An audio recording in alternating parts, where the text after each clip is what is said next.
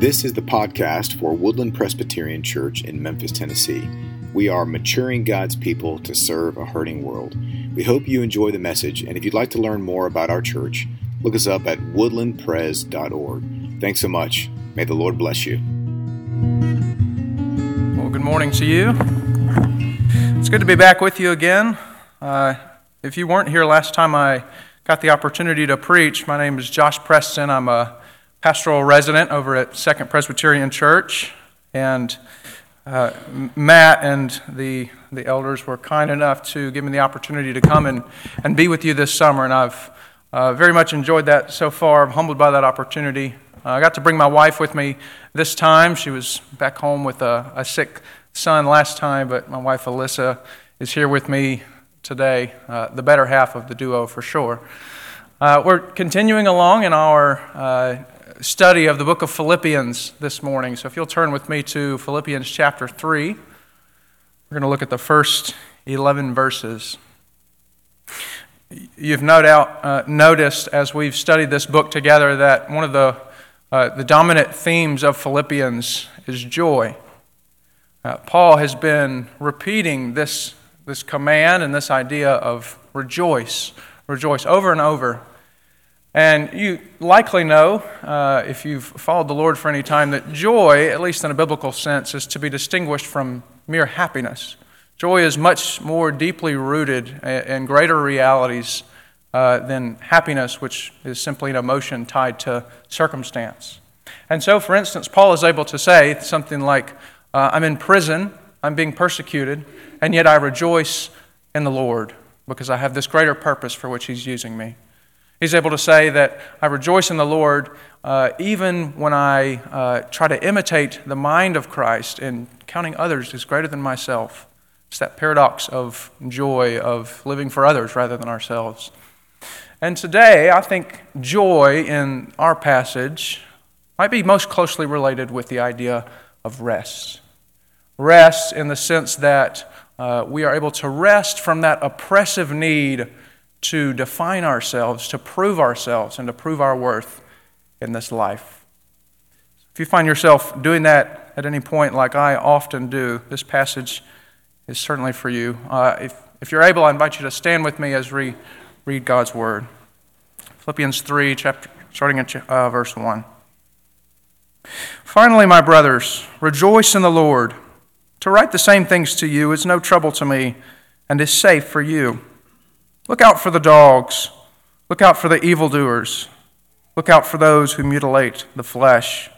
For we are the circumcision, who worship by the Spirit of God and glory in Christ Jesus, and put no confidence in the flesh. Though I myself have reason for confidence in the flesh also. If anyone thinks he has reason for confidence in the flesh, I have more. Circumcised on the 8th day, of the people of Israel, of the tribe of Benjamin, a Hebrew of Hebrews. As to the law, a Pharisee. As to zeal, a persecutor of the church. As to righteousness under the law, blameless. But whatever gain I had, I counted as loss for the sake of Christ. Indeed, I count everything as loss because of the surpassing worth of knowing Christ Jesus my Lord. For His sake I have suffered the loss of all things and count them as rubbish in order that I may gain Christ and be found in Him, not having a righteousness of my own that comes from the law, but that which comes through faith in Christ, the righteousness from God that depends on faith, that I may know Him and the power of His resurrection and may share His sufferings, becoming like Him in His death, that by any means possible I may attain the resurrection from the dead. The word of God for the people of God. Thanks be to God. You may be seated. Holy Spirit, we ask that you would be with us this morning as we study your word. Would you take the truth of the gospel and apply it in a way that only you can, far beyond what I'm able to apply to my brothers and sisters here this morning, to those intimate places of our hearts that need the grace of your gospel desperately, like cool water on a hot day. Father, would you refresh us again with your word. In Jesus' name, amen. You've You're probably familiar with the story of Eric Liddell giving up what was almost a sure gold medal for him in the 1924 Olympic Games. One of the trial heats was on a Sunday, and he had a very strict conviction not to run on the Sabbath, and so he refused to run. One of the men who took his place in that heat was a man named Harold Abrams. In fact, if you've seen that film, Chariots of Fire, you're familiar with him. He was also intent on winning a gold medal, and the film follows Abrams as he trains, gives everything he's got to win that gold medal. He's out, rain or shine, late at night, early in the morning, every single day, intent on this one thing, is getting that gold medal. His whole life was wrapped up in that pursuit. He did barely sneak into the final heat, and in the hours leading up to it, he's not excited. He's not anticipating victory. He's afraid. He's terrified. He's reflecting on that with a friend named Aubrey. This is what he says. Do you remember when we first bumped into each other? We shared a taxi, remember? You made me feel an age-old, burdened, sour, even superior. That was the miscalculation of my life. You, Aubrey, are my most complete man. You're brave, compassionate, kind, a content man. That's your secret. Contentment. I'm 24 and I've never known it. I'm forever in pursuit, yet I don't know what it is that I'm chasing. And now, in 1 hour's time, I'll be out there again. I'll raise my eyes, look down that corridor, 4 feet wide, with 10 lonely seconds to justify my whole existence. But will I? Aubrey, I've known the fear of losing, but now I'm almost too frightened to win. 10 lonely seconds to justify his whole existence. You and I might not put it in quite such severe terms as Harold Abrams, but we all deal with a very similar reality in life. It's just this. I am what I do. I am the sum of everything I'm able to achieve in this life. My background, my education, my family, my friends, my job, my successes, my failures, all that is added together to give me an identity. And because that's the case for us, we exert all of our energy, all of our resources to attain an identity that we want. Paul is also exerting himself fully in this passage. He says he wants to gain one thing, and he'll go to any means possible to get it. And for Paul, it's that he might gain Christ and be found in him. Found in him. How do you want to be found? When a friend comes in town that you haven't seen in a while, what do you want them to think about you? How do you want others to perceive you? Maybe you don't care what other people think. Maybe it's just satisfying your own inner aspirations, like it is for me. Whatever it is, it might look different for all of us. Some of us pour ourselves into our work to get it. Some of us into our families, who we know, who likes us, who accepts us, our appearance. Whatever it is for you, it's that oppressive need to prove ourselves by what we do. And Paul comes to us in this passage. God the Father comes to us in this passage and says, you can be free from that oppressive way of living. Gives us a way out. Ultimately, what Paul shows us is that living that way is futile. It'll never get us what we want. And that true joy, rejoicing in the Lord, is by being found in Christ, gaining Christ and being found in Him. If you want true joy, you must be found in Christ. The reason that he is so intent on warning these folks is because of this false teaching. We can perceive it just from looking at the text here. It's that these Jewish people were telling that these new converts to Christianity that they had to be circumcised in order to be accepted into the community of faith, in order to be saved, essentially. And this is not a new concern in Scripture by any means. Paul's written about this in Galatians. We see it come up in Acts 15. And in each of those places, Paul speaks very, very strongly against it, which should show us the prevalence of it, should prove to us that it's also very prevalent in our lives. It's a very imminent danger for each of us. We're all prone to go back to this way of living. We're all prone to base our acceptance before God and other people on what we do.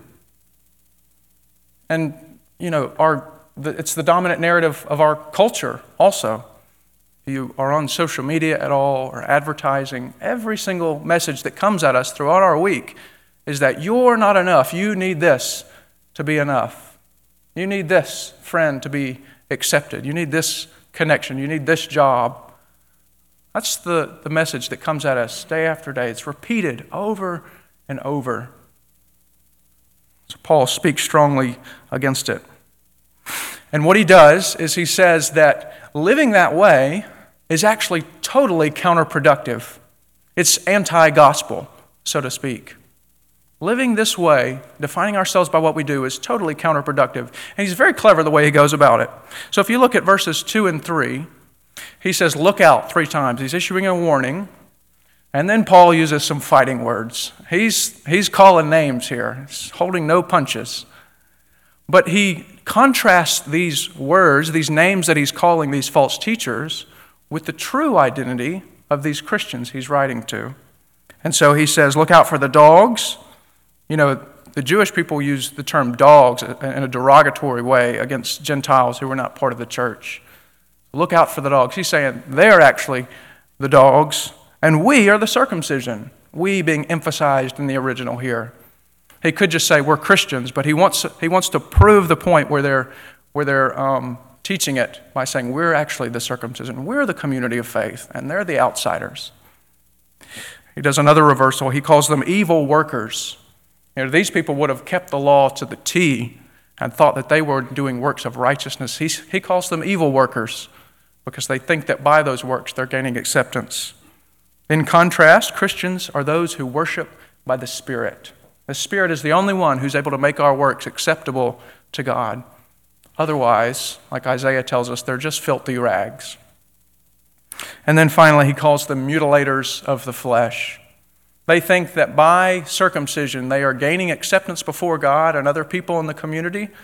And he's saying, that's not the case. So you're essentially just mutilating the flesh. In contrast, we don't glory in that status. We glory in Christ Jesus and put no confidence in the flesh. No confidence in the flesh. In fact, Paul gives us an illustration in Scripture with his own life of this reality, this counterproductive way of living, this anti-gospel. When he's relating his conversion to Christ in Acts 26, he says that the Lord Jesus came to him and said, Paul, it is hard for you to kick against the goads. Goad being that long stick with a pointed end that workers would have used to drive the cattle. And the cattle would kick against it to try to get free, but they'd kick that sharp end and it would bring them back into conformity. Totally counterproductive. It's hard for you to kick against the goads. Maybe you feel that like I often do. That kicking against the goads, that exhaustion, that I'm so tired of living this way, but I'm going to wake up on Monday morning and I'm going to start right back over. Of living that perfect week, of performing this week. And of course, we've blown it by Wednesday, and we're going to start back over next week again, right? It's kicking against the goads. It's totally counterproductive. But Paul's not done. He says, let's just for the sake of the argument, let's take your argument to its logical conclusion. So let's take my resume, he says, and he lists out these 7 different characteristics about his own life. We might simplify these and put them under 2 categories. The first 4 we could call reputation or identity. He says, I'm of Israel, I'm not a convert to this. I'm of an elite tribe, Benjamin, the only one that stayed with Judah when the kingdom split. He says, I'm a Hebrew of Hebrews, I haven't assimilated to the Greek culture, I know the language, I still live according to the customs. And I was circumcised on the 8th day, just as he was supposed to be. If it's up to reputation, Paul has it all. But see, even our reputation, even our identity before people is hopelessly fragile. It's only as good as other people's perception of us. Our reputation is only as good as other people's perception of us. In his very helpful book, Perfecting Ourselves to Death, Richard Winter tells the story of a man named Vince Foster. Foster went to law school. He was the top of his class. He got the best score on the bar exam in the state of Arkansas. He graduated, and his whole career was one success after another. He was eventually litigating and advising the President of the United States during the Clinton administration. And he was so successful that they invited him to come back and give the commencement address for the University of Arkansas Law School. And this was his advice to those aspiring lawyers. The reputation you develop for intellectual and ethical integrity will be your greatest asset or your worst enemy. There is no victory, no advantage, no favor which is worth even a blemish on your reputation for intellect and integrity. Dents to the reputation in the legal profession are irreparable. A few years later, the Wall Street Journal released an editorial calling into question these very things for Foster because of his role in the Clinton administration. And in despair, he took his own life. His reputation had been tarnished irreparably, and he said so in the note that he left. Our identity, our reputation is only as good as other people's perception of us, and so it's hopelessly fragile.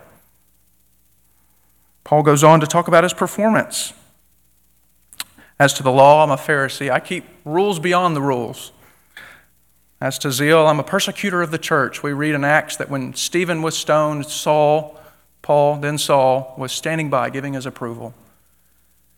And as to righteousness under the law, blameless. This is probably less a statement of his own sinlessness and more a statement of the fact that he's just kept all of the external customs. Paul has done it all. But even our performance is just as hopelessly fragile as our reputation and our identity because our performance is only as good as yesterday's success. We might have a great day the day before and then wake up the next morning and totally blow it. And so it's fragile. Be a great dad yesterday with my son and then wake up this morning and lose my temper. It's all lost. Our performance is only as good as yesterday's success. Paul is showing us in this first part of this passage that a life lived based on performance that gives us an identity is hopelessly futile. It'll leave us exhausted and dead. But Paul gives us hope. He says, I have all these things, but whatever I had that was gain, I counted as loss for the sake of Christ. He shows us the joy that we can have if we are found in Christ. And he shows us how to do it. And as a good pastor, he doesn't give us new methods to try or strategies for doing this. He does give us two ways to respond, but they're totally counterintuitive to those of us who are achievers. He says, I want you to relinquish and receive. Relinquish anything that could be counted to your credit before God and receive the identity that Jesus freely gives you in the gospel. First, relinquish. He said, whatever gain I had, I counted as loss. And then he shifts to the present tense. Indeed, I count everything as loss. And so he's saying, when I became a Christian for the first time, I had to count it all loss in order to gain Christ. But I'm still doing so. It's a lifelong process of counting those things loss and counting Christ Jesus as much greater. It shows us that when we become Christians, we don't lose that performance mentality that we may have lived with in the past. In fact, I want to argue that it perhaps even becomes more pronounced once we become Christians. Because you think about it, when you become a Christian, everything about your life changes. The Spirit in you sanctifies you. You sin less. You desire righteousness more. You become involved in different programs and activities. You serve other people. And so it's very easy for us when we do that to start to become impressed with ourselves and for other people to become impressed with us as well. And so we fall right back into that trap of defining who we are based on all the good works that we've done. And so for us, it's a lifelong process of waking up every day and counting all of those things as loss, as good as they may be, and counting Christ as much more. Every single day, counting and recounting. Paul then says, I counted it gain, but now I count it as loss. And he actually gets more intense as he goes. I counted it as loss. I counted everything as loss. And then he says, I counted it as rubbish compared to the surpassing worth of Christ. He's intensifying it here. And I think what he's getting at, what he's saying, is that those things were not just bad things. They were actually hindering me from receiving the gospel. When we count our identity based on what we do, it actually hinders us from receiving the gospel. Because it's just like this. We feel like we can't receive God's love until we can receive our own love. God can't be pleased with me until I'm pleased with myself. Until I fulfill my inner aspirations and feel like I've made myself acceptable to God. I might say that I'm saved by grace, but I'm not going to receive His love until I feel like I've really earned it. I've really got it. But we never get there, do we? Because we fail over and over and we're never satisfied with what we're able to achieve. And so we never actually make it. The anecdote, Paul says, is to know Christ. I counted all those things rubbish so that I may know Christ, the surpassing worth of knowing Christ Jesus. So let's do this. Let's compare resumes. If we want to know who Christ is, Paul has given us his resume. And if we want to know Christ, let's compare his. Paul was circumcised on the 8th day, as was Jesus, Luke 2 tells us. Paul is of the tribe of Benjamin, an elite tribe, but Jesus is called the Lion of the tribe of Judah. Paul is a Hebrew of Hebrews, and Jesus, though mockingly, was rightly called the King of the Jews at his crucifixion. Paul says he was a Pharisee with regard to the law, and Jesus in Matthew 5 says, I haven't come to abolish that law, I've come to fulfill it, every dot and iota.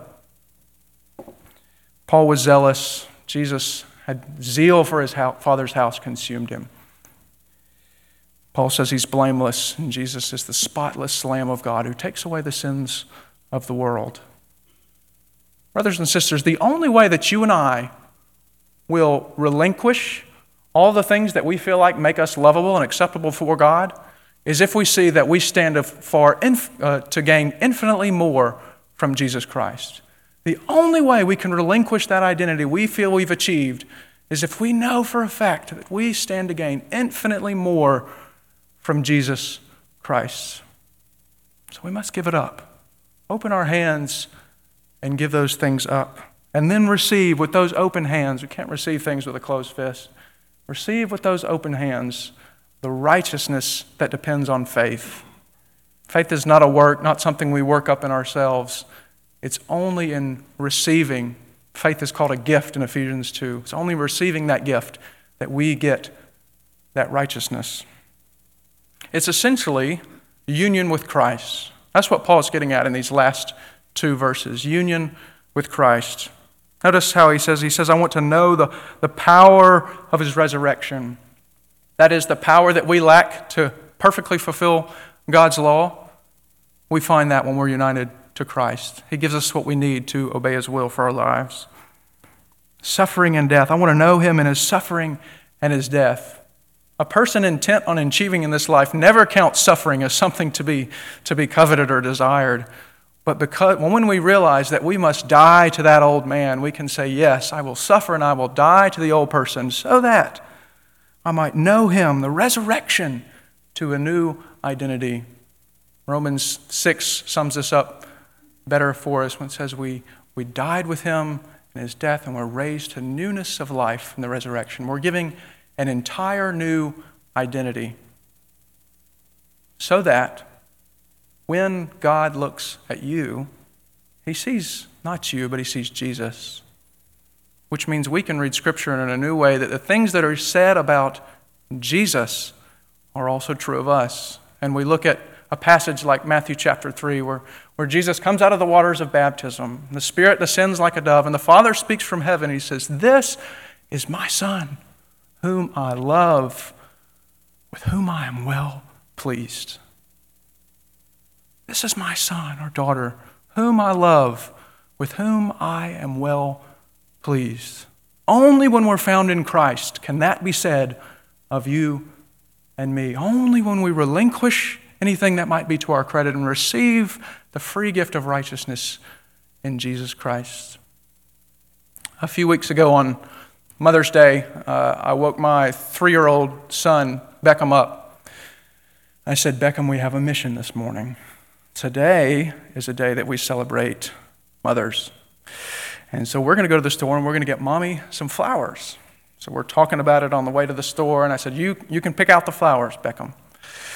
I was kind of going for a gamble here that he wasn't going to choose the $100 thing of roses there. But so we're there, and if you know Beckham, he had to smell and inspect every single flower in the place before he picked out the right one. And we're getting on time, late for church by this point. Said, "All right, we got to pick something out, Beckham." "Daddy, I want to get these flowers. I want to get these." I come around the corner. He has this bouquet of, it's like spray paint orange, half wilted, easily the ugliest flowers in the place. Okay, I'm a man of my word, I guess. We're going to get those flowers. Beckham comes home with those flowers. He runs into the living room triumphantly, holds up those flowers. "Mommy, I got you flowers. I got you flowers." And she couldn't have loved them more. She took those flowers, she put them in a vase, she set them in the living room, and every time we walked past those ugly orange flowers for the next week, we talked about how beautiful they were. What a great thing to have done, Beckham. What is it that can make such ugly orange flowers beautiful? Alyssa didn't see those flowers. She saw her son, whom she loves, with whom she is well pleased. Brothers and sisters, the same is true of you. If you will give up that kicking against the goads of proving your worth by what you do, you can receive that true righteousness found in Jesus Christ. Only then. The sacrament we're about to partake in is a picture of that. We don't come with anything to bring. We confess our sins and say, "I have nothing by which to commend myself to God." We only receive the body and the blood of Jesus Christ. It reminds us again of our forgiveness and our identity in Him. Let's pray. Thank you for listening to this message from Woodland Presbyterian Church, maturing God's people to serve a hurting world. Again, if you'd like to learn more about our congregation, please visit us at woodlandpres.org. Thank you very much, and God bless you today.